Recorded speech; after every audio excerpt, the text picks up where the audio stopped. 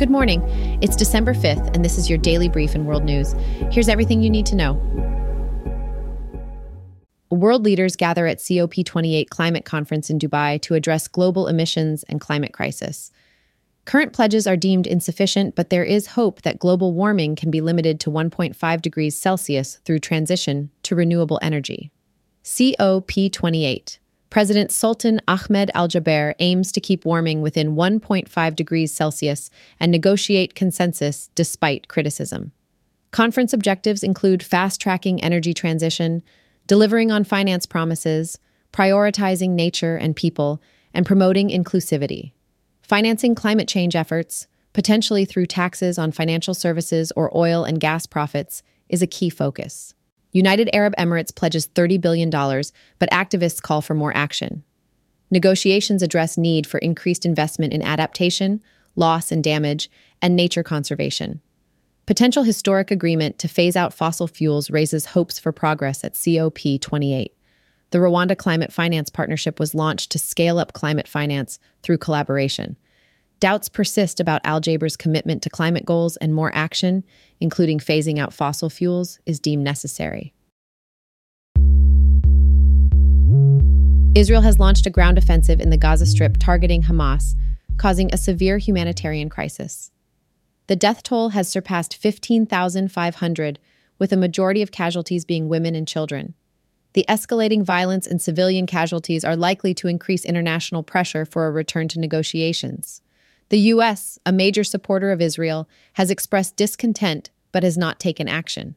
The International Committee of the Red Cross has called for greater protection of civilians, and there are concerns that the conflict could destabilize the entire Middle East region. Overcrowded shelters and short supply of basic necessities and aid are exacerbating the crisis. The Red Cross has called for the release of hostages and described the suffering in Gaza as intolerable.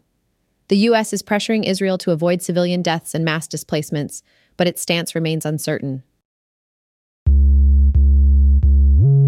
The White House is urgently requesting additional military and economic aid for Ukraine from Congress. President Biden has requested a $106 billion aid package. There is skepticism in Congress, especially from hard-right Republicans who prefer to use the funds for border security.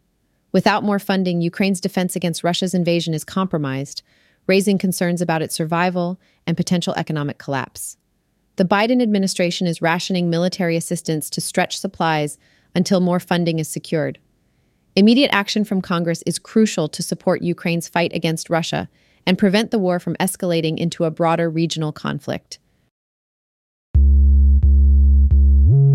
Former U.S. Ambassador to Bolivia, Manuel Rocha, has been arrested and charged with being a covert agent for Cuba's intelligence services since 1981. Rocha is accused of engaging in clandestine activities, providing false information to U.S. officials, and seeking positions within the U.S. government to gain access to classified information. Rocha admitted to being a Cuban agent during undercover meetings with the FBI. Rocha's activities are believed to have influenced the Bolivian presidential race in 2002, helping Evo Morales win. The charges Rocha faces carry a maximum sentence of life in prison. This case reveals significant infiltration of the U.S. government by a foreign agent and could strain U.S.-Cuba relations. The U.S. Department of Justice is expected to vigorously pursue the case with more charges forthcoming. Venezuelan President Nicolas Maduro held a referendum on the annexation of the disputed Essequibo territory, receiving over 95% yes votes. The reported voter turnout and participation has been questioned. The referendum has escalated tensions with neighboring countries and risks international backlash, potentially including U.S. sanctions on Venezuela's oil exports. The outcome could affect Maduro's re-election prospects in a fair election and shake trust in the electoral authority. The conflict is under review at the International Court of Justice and could strain Venezuela's relations with the U.S. and its own oil production. International figures have urged for a peaceful resolution to the territorial dispute.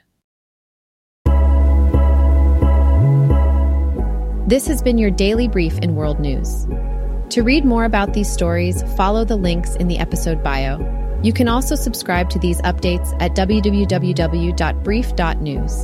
And for more daily podcasts about the topics you love, Visit www.brief.news/podcasts. Tune in tomorrow. We'll be back with everything you need to know.